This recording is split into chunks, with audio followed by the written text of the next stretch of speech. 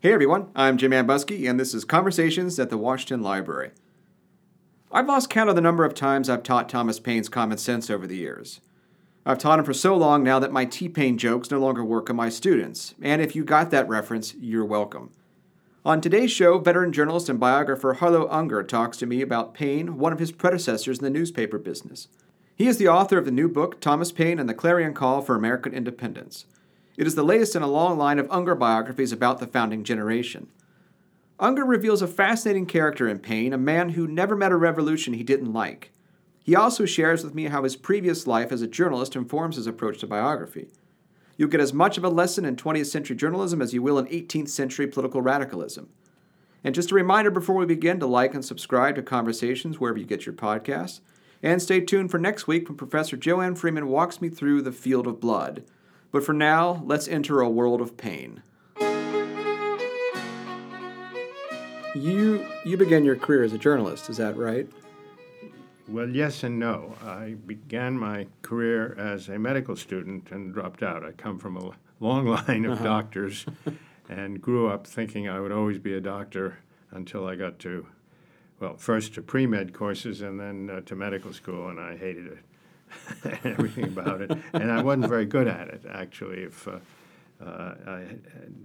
I hadn't come from such a distinguished family in medicine, I probably wouldn't have gotten into medical school because my science grades were always very poor. My English and history grades were always very high. Always very good. It was your father, if I remember rightly, he pioneered a particular procedure? He was the father of modern blood transfusion. He invented the first direct transfusion instrument that replaced, until 1917, transfusions, which had only begun a few years earlier, were done by syringe. So it took all night long to put 250 cc's of blood into the patient, into the recipient. And it wasn't until just before the Second World War that they discovered how to sterilize the inside of bottles. And so that did away with my father's instrument now because they could put blood into a bottle and preserve it in a refrigerator. And then, of course, after the Second World War, they invented plastic that you could sterilize the interior, and they used plastic. But as I say, it was early 40s that they invented gravity, in effect. And so you had intended to follow in the footsteps of your father and other medical professionals in your family, but as you said, your grades in literature and history were much better. And so is that when you began to think about becoming a journalist? Well, not really. After I dropped out of medical school, I held a number of jobs, trying by hit or miss to find my way into a career. And it just so happened that a French journalist whom I had known as a boy was sent to New York as bureau chief of the Agence France Presse, which was the world's largest news agency at the time.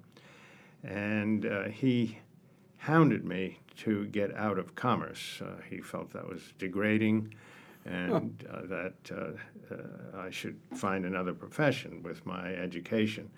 And I said, where should I go? And he said, go into journalism. You won't make much money, but you don't need any money. You come from a well-off family, and you'll see the world and meet the world's most interesting people. So I said, poof, make me a journalist. And he hired me for the Agence France Presse for a while as a starting point.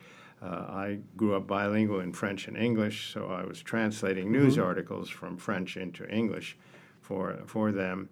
And then one day, because of his ties to journalism in New York, he learned of an opening at the New York Herald Tribune, contacted them, and gave me the name of the person to see, and I was hired for the New York Herald Tribune. They were just starting, or had just started, the New York Herald Tribune Overseas News Service, a news agency that they had the largest number of foreign correspondents of any daily newspaper at that time. They were way ahead of the New York Times in that respect. And so I was hired because of I was bilingual, I was hired for at the New York Herald Tribune Overseas News Service in Paris. That's where they were based. And that was the beginning of my journalism career. Not a bad gig in Paris. I stayed with the Tribune until they folded in 1967. Mm-hmm. And by that time, because of my boss at the Tribune, he had encouraged me to freelance. We were allowed to freelance to non-competitive publications, monthly magazines and that type. And I had built up a number of magazines to which I was a regular contributor. So I decided to set up my own news syndicate out of New York, both news and features. I continued doing features for the magazines that I worked for, mm-hmm.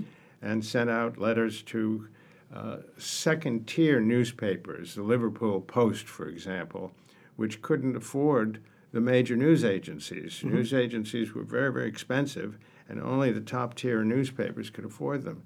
So I went after the second-tier newspapers, and within a few years, I had 75 newspapers around the world. Wow.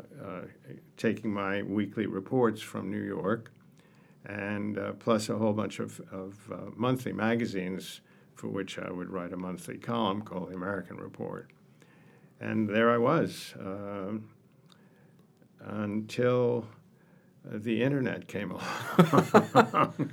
But you had built up a pretty wide readership. Yes, but I couldn't compete with the internet. There are just too many sources on the internet for newspapers, and it began to put me out of business. Oh, okay, sure. At the time, my son was applying for college, and at the same time, I was on the board of directors of a foundation that helped underprivileged kids get into college. We had started it after the Martin Luther King assassination and the riots that ensued, and I covered those riots in New York and Newark, New Jersey for the newspapers in my syndicate. And we decided that especially the private schools just were not accepting any black kids. Mm-hmm. And we shamed them into taking black kids. At first they said, well, they can't afford the tuition. And we put a hole through that argument by saying, tuition is phony. Are all the seats in every classroom filled? Right, and right. They said, no. Well, it doesn't. Does it cost you more electricity to put another body in your class? Yeah. It doesn't. Do you raise the teacher's salary? No. In other words, tuition is phony. Right. There's no such thing as tuition. And so we said we would raise the funds for tuition. Mm-hmm. We would give us tuition free, and we would raise the funds for room and board and tutoring if necessary. I see. So we started that foundation and became experts. Those on the board, at least, became experts on college admission. Mm-hmm. When my son applied for admission to college, his student advisor at prep school said he was too ambitious. He should turn the list upside down. And my son, on the top of his list were Yale and Princeton and at the time, Brown. Brown was the hottest school in the country because they had instituted pass-fail. What year was this? This was 83. Okay. And you're a Yale grad, yes. Is that right? Mm-hmm. And they had instituted pass-fail, so you didn't have to take any course there. And it was Ivy League, so it became the hottest school in the country. At any rate, the advisor said, turn it upside down. Your safety school should be your first choice.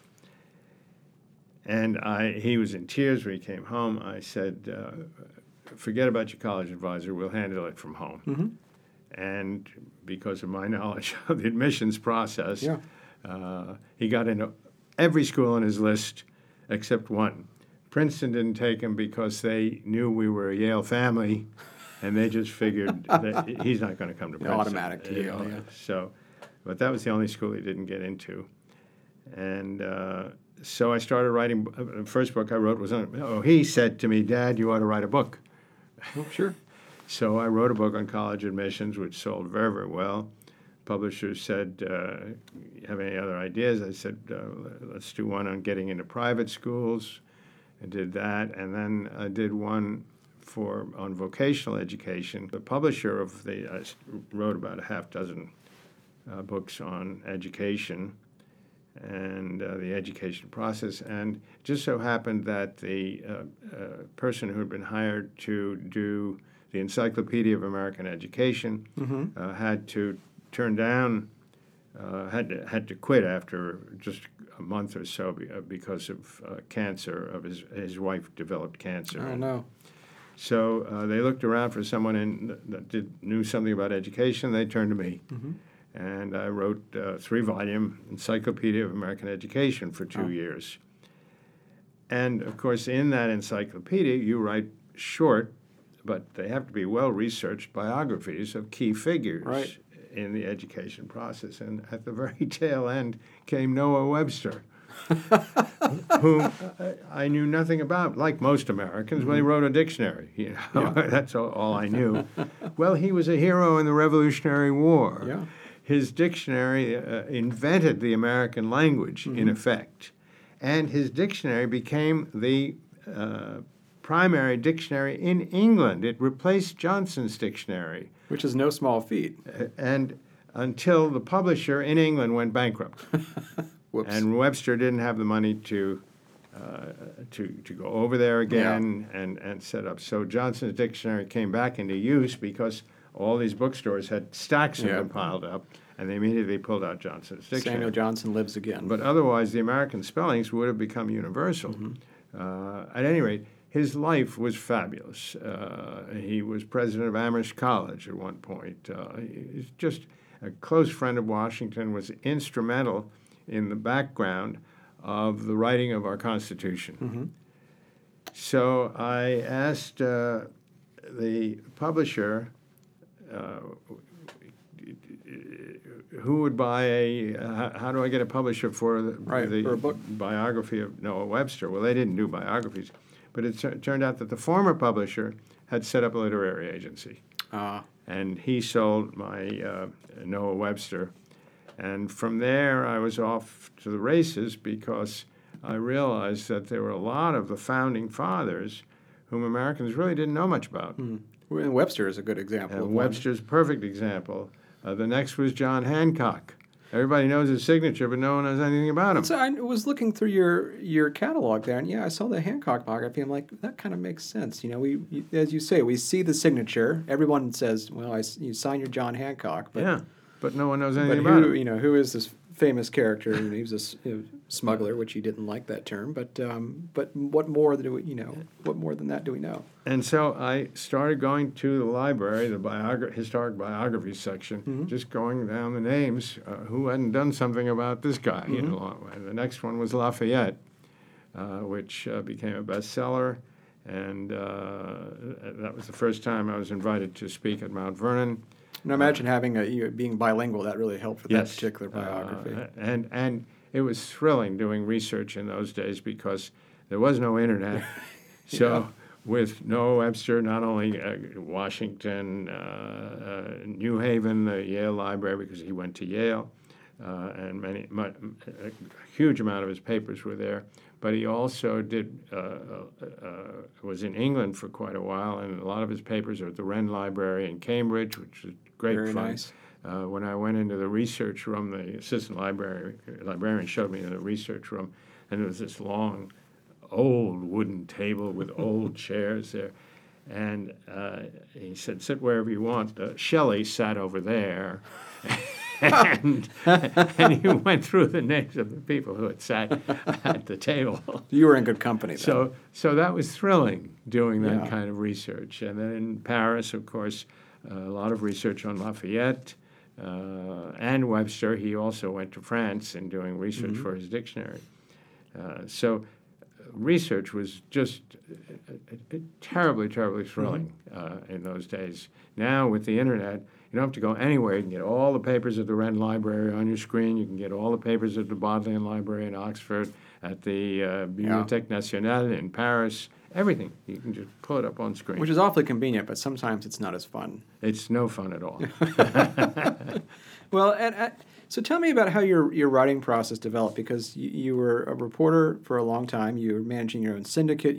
Had a wide readership, and then before you turned to biography, but you had to learn how to compartmentalize ideas, how to convey big ideas, big narratives in a finite amount of space as a reporter. And so how did you develop that? How did your writing process develop during those days? And then how did you transition that into writing biographies about Webster and Lafayette and Hancock? Well, I had already transitioned from newspaper writing to magazine writing, which are two different styles. The newspaper writing, of course, was in those days a simple. They called it the inverted pyramid style of writing. At the top, you had the lead with who, what, when, where, and why, and then the next most important thing. And each paragraph, no more than 2 sentences long and no more than 26 words a sentence. That was the formula. Each paragraph was written in descending order of importance. I see. So you had to organize everything in your story beforehand, so you know where it went, where you're in going. the story. And the theory behind the inverted pyramid is that people are very busy when they're reading their morning newspaper, and they just don't have time. That's why at that time in New York City, the daily newspaper, a tabloid, it's still in existence, the Daily News, was the best-selling newspaper in America. It was more than 2 million readers. Wow. And tabloid size, news stories seldom went beyond 4 or 5, 6 paragraphs. So you could get the gist of the article very, very quickly. Very quickly. And that was the theory of newspaper, the pyramidal side, the inverted pyramid style of writing in newspapers. Now, magazines is a bigger format. And the broad outline of magazine writing was to grab the reader with your opening paragraph and perk his or her interest so that they're going to keep going. Invite them in. And so then you start telling your story as you would any story in fiction. It's the same principles. You have color in it, you have action in it, you have quotations in it. And at the end, unlike modern short story writing, the old style short story writing, there was an end. And the end would always refer to the beginning. Whatever questions haven't been answered, you finally answer at the bottom. So those were the basic styles. And in newspaper work especially, the reader is uninterested in what Harlow Unger thinks. He wants to know what the people think. And you use quotations to fill that story up. And it seemed to me like a good idea in biography. No one wants to read a biography of Noah Webster with Harlow Unger's words all over. They want to hear Noah Webster. Well, so that was my theory of attacking these figures, especially lesser-known figures. Get them to talk and get the reader to know them intimately. Get the central personage to talk, his wife, his family, friends, intimates, non-intimates. To hear a conversation between, well, it wouldn't be a conversation, it'd be exchange of letters between George Washington and Noah Webster, told in conversational form with their quotes, is terrific. It's very exciting. There used to be one of the early television programs called You Are There. Oh, yeah. It was Ed Murrow was the was the host of that. It was on CBS, a very popular program, and it took you back to historic events using actual quotes, but with actors and actresses interacting with each other. And so this is what you meant by you interview your historical characters. Yeah, exactly, exactly. If you're going to read the papers and letters of George Washington, you're talking about 100 volumes. Yeah, and climbing. John Marshall is 12 volumes. James Monroe is 8 volumes, and these are not little paperbacks. Yeah. These are thick These are volumes thick of volumes. 400 pages. To read all that is a lot of work. Yes, sir. But you're going to dig up a gold mine of quotes, especially when it's late at night and this guy's writing by candlelight with a quill pen, and he's really ticked off having to stay up that late. But he's got to answer the president's letter. Exactly. Yeah, sure. And he better do it right away. Yeah. And sometimes just out of habit, they use earthy terms. And this a reader can relate to. And with my new book on Tom Paine, this was one of the earthiest guys ever. And he attacked everything. So, and he was a close friend of everybody. He was a close friend of Washington. So that his writings and his letters, which number really in the thousands, are just an enormous amount of reading, but so worthwhile to bring this guy alive. Well, and I want to talk about the book in just a minute, and I'm curious. You said, you want to privilege their words and put them in dialogue with each other and their intimates and the friends and whatnot.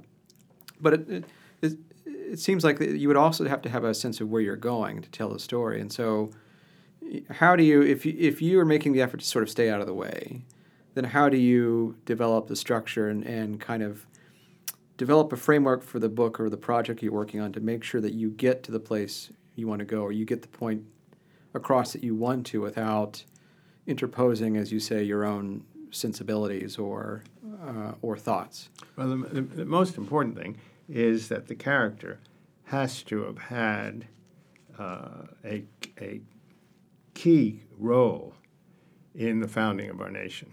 Okay. And there were many, there were 56 signers of the Declaration of Independence. We don't have good biographies on all 56. Now, all 56 cannot be called instrumental in the founding and forming of our government. Many of them had simply put their signatures on ratifying on behalf of their particular province, as it was called. There used to be a kind of a humorous cartoon called Believe It or Not, and one of the questions, they'd ask a question and answer it, who was the first president of the United States? Oh, yeah. And believe it or not, they put John Hancock. I think old George might have something to say about that. Well, and you've written about Hancock, written about John Quincy Adams, Patrick Henry, these major figures. Now you've turned to Thomas Paine. I have taught Common Sense in class more times than I can count, and probably can recite numerous passages from it. The cause of America is in great measure the cause of all mankind, and any number of other quotations you could pull from that. And so we think we know Thomas Paine. The students, they usually get Thomas Paine through Common Sense, and that's about it. If that. And so what attracted you to Thomas Paine? Well, first of all, there hadn't been a biography of Thomas Paine in years and years and years. There was one written in England a couple of years ago, but in America, I think it's 10 or 20 years. So it's been a while then. He was a deist, as was Benjamin Franklin, a confirmed deist. In fact, there's plenty of evidence that Benjamin Franklin converted him to deism.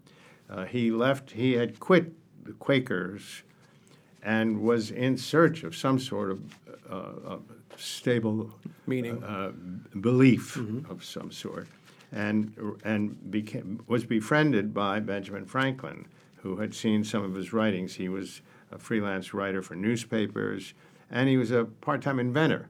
So they had a lot in common. And became very good friends. And Franklin Paine not only became a good friend of his, when Paine went bankrupt, Paine, because of his writing skills, was asked to write a petition on behalf of tax collectors, a petition to Parliament. Right.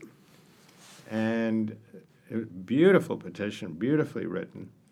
And it was not only rejected, Paine was fired from the tax collecting job and was left bankrupt and facing debtor's prison. And Ben Franklin paid for his way over to America and gave him letters of introduction. And he arrives, gets to Philadelphia with all these letters of introduction. And the major newspaper editor in Philadelphia was starting a magazine, a monthly magazine, and was looking for an editor. And he hired Thomas Paine, who wrote brilliant articles, and a kind of an early draft of what became Common Sense. And Common Sense just it was a bestseller. Yeah. It was the best-selling book. It's hardly a book. It's more of a pamphlet. But it was the best-selling item of that type, best-selling publication in the Western world after the Bible. It spread like fire across America.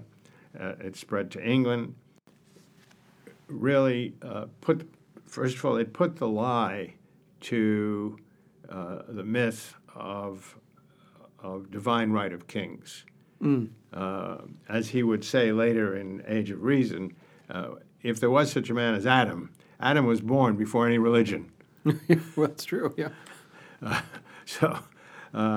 And I think it says in Common Sense, he says, there's something exceedingly absurd about the idea of one person to rule above all.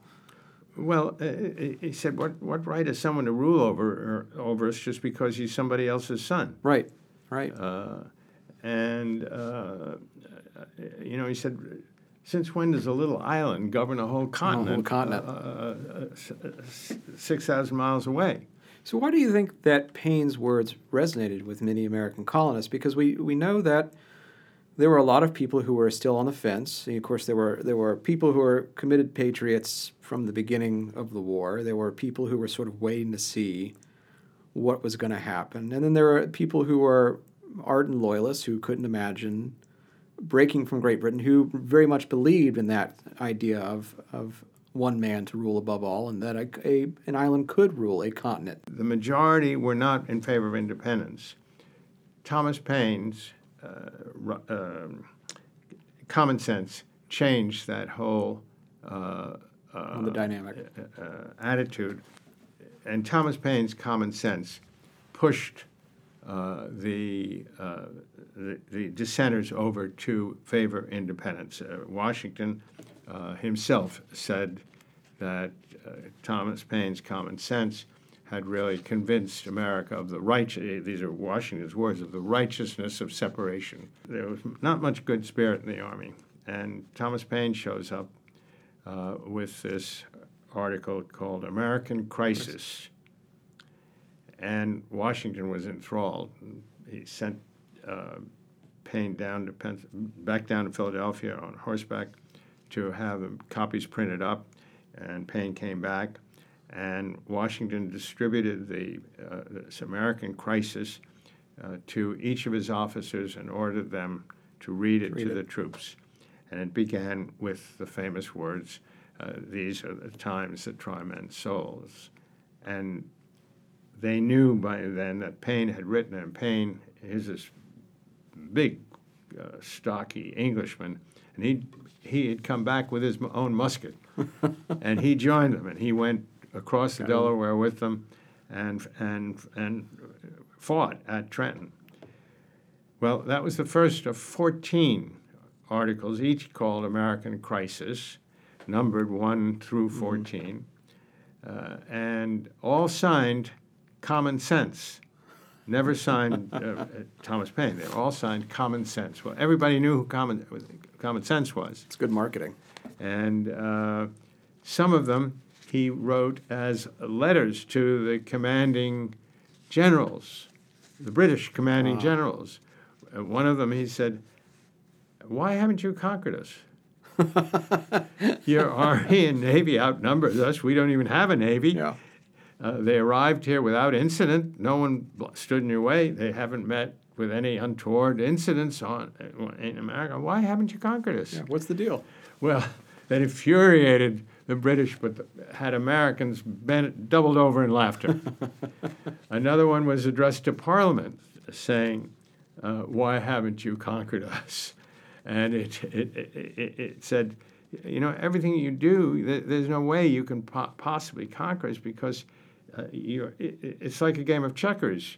Your troops move into one square, but we take over 3 squares that you've left. So there's no way you can't defeat us. And then still another one addressed to the people of England. Oh, yeah. Mm-hmm. Saying, why have you tried to conquer us? You owned all our commerce. You owned all our territory. Yeah. You were making a fortune out of us. Why on God's earth did you decide to conquer us with troops? There could have been a different way. So, again, this had Americans more and more realizing the common sense behind this reasoning, the logic behind the reasoning, and that this was the logical thing to do. And years later, John Adams, who disliked Thomas Paine intensely, he was one of the few American leaders who never liked Thomas Paine. Well, Thomas Paine was a deist, and John Adams was a devout Congregationalist, a Puritan, in Absolutely, effect. yeah. And so he did not like Thomas Paine, but he himself, John Adams, said that Thomas Paine was probably the most important figure in America in the 30 years of what we call the Revolutionary War period, early national period, that Thomas Paine was the most important figure, and that what has been called the Revolutionary War period, it should have been called the Age of Paine. The Age of Paine. And that's John Adams speaking. And so Paine was, in a sense, a journalist, and you were a journalist. And so what is your assessment about how early Americans were consuming newspapers and print culture in this period? And sure, I think you're absolutely right that Paine's words and his idea that this is plain common sense, and this is something that we can all latch onto, and it makes for the best course of action. But there's also the fact that we have to think about distribution networks and how this is getting in the hands of people. And and what does Paine's success with media in the 18th century have to teach us about how ideas were spread then? But also, what does it have to tell us about our own time? Well, most people who lived in this country, of course, were illiterate, but these publications were printed in. You have to call them cities. They really weren't cities. They were big towns. Big towns, yeah. Philadelphia, which was the largest city in America and became our first capital. Well, our second capital. New York was the first capital. But Philadelphia barely measured 3 miles in diameter. You could walk from one end of the town to the other easily. And Tom Paine did just that. That's how he became such a popular figure in Philadelphia. He walked the town, and people who owned shops, they lived in the houses that held their shops. So they'd stand by their doorway, and there'd be a sign what they did. Not a blacksmith, but a shoemaker, a dressmaker. And Tom Paine knew them all, everyone of any property. Now the printers would print what we call broadsheet.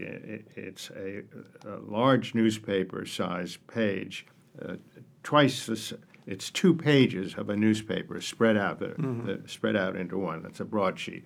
Well, they'd print it on a broadsheet and post it out on the wall outside their shop. And literate people, of course, would be the first there. And illiterate people would gather around because they wanted to hear the news. And someone among the literates would read it aloud. And then the illiterates would repeat it to their families.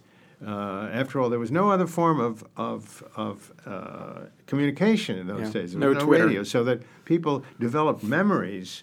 If they couldn't read, they had to memorize things. They had to memorize prices. After all, these were all everybody was in business of some sort. Yeah. So they developed better memories than we have today, and they'd remember some of these words and the gist of these things. And a thing like common sense became so popular remember, even these illiterate people in America owned a Bible, even though they couldn't read it. They owned a Bible. And common sense became such a talked about pamphlet, book, in a sense. Everybody wanted a copy of it, whether you could read or not. And even the illiterates could eventually pick out common sense in big letters on the cover.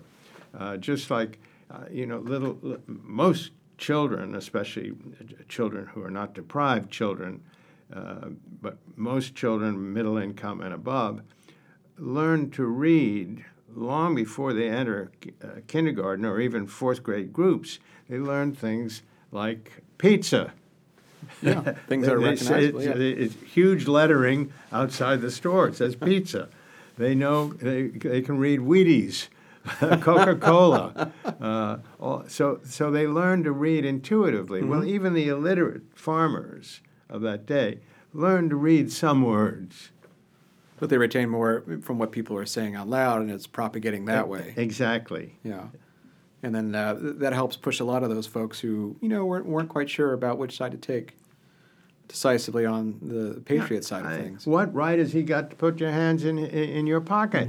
And that makes sense to a lot Anyone. of people. Anyone. Well, and so Paine is instrumental in kind of clarifying the argument for many Americans about why they should ultimately break from the king and from Great Britain. And, he continues writing throughout the war. And we win the war. Which was a good thing for us. Good. Worked out well for the United States. But at some point, Paine never stops being a revolutionary. He gets caught up in the French Revolution and whatnot. But then there's a kind of break, especially between Paine and Washington at one point, where Paine, becomes involved in the French Revolution. He's sitting in a French jail, and he asks Washington to get him out. What happened? First of all, the Revolutionary War came to an end, and Tom Paine had instructed his printers to give every penny, because he made tens of thousands of dollars on the sale of Common Sense and the 14 American Crisis essays. And he instructed his printers to give all the money to Congress for the war effort. So at the end of the war, he's broke. And Washington learns that he's broke and invites him to come up and stay with him at the encampment. And Paine had to borrow $1 to get up there. That's how broke he was. And then Washington writes to the heads of all, terribly distressed by Paine's situation. And he writes to leaders of the state assemblies, can't we do something for Thomas Paine? And some of them do send him award him cash awards. And New York State gave him a farm of 277 acres just north of New York City in a town called New Rochelle. And he settles on his farm now. He's got this money. He's in good shape. And he had always been a tinkerer. That's how part of his friendship with Ben Franklin was. And he invents a new type of iron bridge. Bridges in America were just flat bridges across streams with wood. And barges usually couldn't get under those things when they're taking their goods to market. They had to go on wagons. Well, Paine's invention was a steel single-span bridge held up by an arch.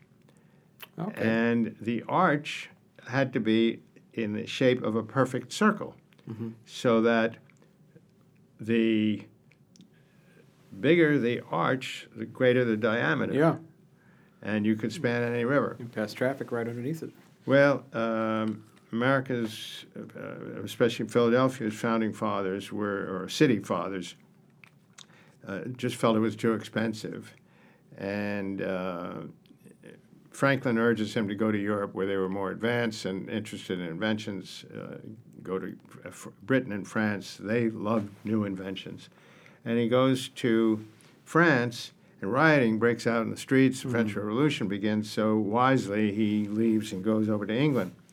And the English are so enthusiastic about this that a British ironworks built a large, not large enough to cross rivers, but a large-scale model of the Payne's Iron Bridge in a field outside London. And everybody's terribly enthusiastic about it. Town officials promise him orders.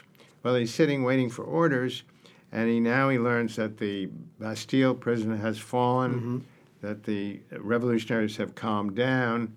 Lafayette is now in charge, and he and Jefferson are going to write the first constitution in French history. Well, Paine couldn't resist, so he writes to Washington, taking part in two revolutions. That's doing something. Yeah. And so he goes over to France, and he joins Lafayette. He knew Lafayette very well from the war, and he knew Jefferson very well, and joins Jefferson and Lafayette in writing this Constitution. And the preamble is the rights of man and the citizen. And it presaged our own Bill of Rights. It guaranteed freedom of speech, freedom of assembly, freedom of religion. And now he feels really good about himself. He goes back to England and starts writing a book while still waiting for these orders to come in, called The Rights of Man. And he discusses rights, women's rights, advanced unemployment insurance, Social Security, things that we didn't even think about in this country until the 20th century. Yeah, really modern stuff. Yeah, and the printers couldn't print enough of them. Sold, 60,000 copies in England, 30,000 copies in France. He dedicated it, first part to Washington and the second part to Lafayette. Thomas Jefferson by now had returned to America, was now Secretary of State, and he himself, out of his own pocket, paid for the printing of Rights of Man in America. The king just called it treason, and again issued a warrant for, or Parliament agreed, they issued a warrant for Paine's arrest and imprisonment for treason. William Blake, the famous poet, British poet who had become a good friend of Paine's, warned him that he would be arrested. And so Paine fled to Dover and just got on the boat as the British police were coming to arrest him. And he gets to France, where he is greeted as a national hero. 4 towns elect him to represent them in the French National Assembly. He couldn't speak a word of French, but he was a national hero. But he spoke the right language in a lot of ways. Well, he appeared in the National Assembly with a translator. And then the complexion of the National Assembly changed, with more and more radicals taking over, and eventually this lawyer from Western France, Maximilien Robespierre, becomes leader of a new party, the Jacobins. The reason they were called Jacobins is they met in the church of Saint-Jacques, which used to be right near what are now the Tuileries Gardens. And he gets more and more radical laws passed that charge people with treason, reduces the amount of trial they can have, reduces their ability to defend themselves in trial, and he decides the king should be executed. Paine objects, saying the king is a hero in America. He sent troops over to fight for our independence. Robespierre is infuriated. There's a big floor fight, a vote. At first, Paine wins one of the votes, and then finally Robespierre wins and by one vote, defeats Paine's opposition. By only one vote, the king is executed. Robespierre expands radical powers, does away with trials for the accused, and begins what was called La Terreur, the terror, in which thousands of innocents are executed without trial. And he now wants his revenge on Paine and orders Paine's arrest. Oh, before that, he did not arrest Paine because the rest of Europe had gone to war against France. The last remaining ally of France was the United States. So he held off arresting Paine. And Paine writes he has Paine arrested. I'm sorry, I'm getting mixed up here. No, you're fine. He has Paine arrested, but he forgoes executing him because he does not want to alienate the United States. The new ambassador to France is Gouverneur Morris from New York, whom Paine had accused of profiteering during the Revolutionary War. And Morris now had his revenge by telling Robespierre that Paine is not an American. He was born in Britain. Before Paine can order the Paine executed, the so-called middle-of-the-roaders in the National Assembly have had enough of Robespierre. They order him arrested, and he's executed along with his brother and all his followers. So Paine is spared execution, but remains in prison, incognito. Gouverneur Morris is not going to do a thing to get him out. So Paine, in prison, starts writing a book called The Age of Reason, in which he shreds all religion. And finally, Morris is replaced with James Monroe. And now Paine writes to George Washington. When he saw his letters to Gouverneur Morris were having no effect, he started writing to George Washington. And again, no response. Monroe comes over. After about a month here, a month in Paris, he gets word accidentally from friends of Paine that Paine is in prison. He had no idea of Paine's existence. And he badgers French officials to release Paine. Paine comes to live with Morris and his wife at the what was essentially the American consulate or whatever it was called. It was a mansion that Monroe had rented on behalf of the American government. And Paine lived with him for 2 years thereafter.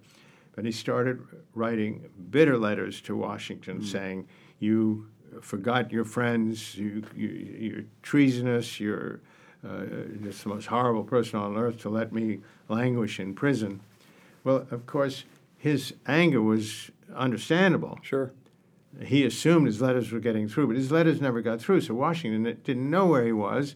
And Washington was actually surprised he hadn't heard from Paine. Paine was his good friend, and he assumed Paine was just too busy leading the French Revolution to write. Then Paine did the stupid thing, and he sent a copy of his most bitter letter to Washington to the newspapers. Oh. Well, now this circulated across America as well. And it absolutely killed his name. And combined with the Age of Reason, which was deplored by churchgoers and churchmen, Paine was almost a non-person. And he returned to America to settle on his farm. When he arrived, the only people that greeted him, one was Thomas Jefferson, who was a deist, as Thomas Paine was, invited him to the White House. He stayed at the White House for a few days until enough people put pressure on Jefferson. Hey, this guy's not going to help your political party. And so finally, Thomas Paine retires to his farm and is really despised by most Americans. Because of the Age of Reason, but it started with his letter to Washington and then the Age of Reason. And one night he's sitting reading in his cottage north of New York City, and an assassin fired at him through the living room window, missed. But he He died all but alone. Just a handful of friends were at his funeral. Newspapers didn't take any note of his death.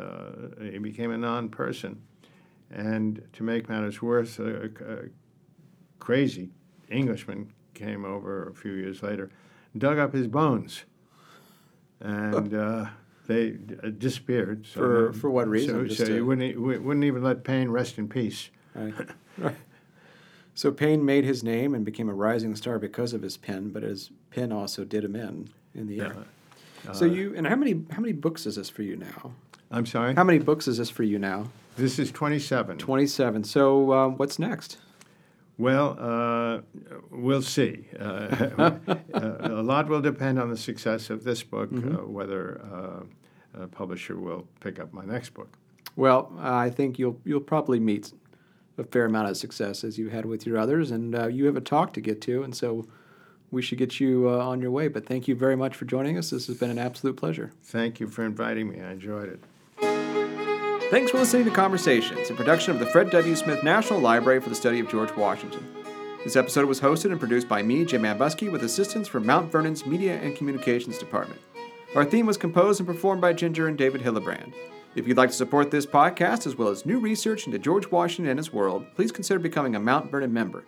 More information is on the webpage for this podcast at www.mountvernon.org/podcast. Thanks, and we'll see you next time.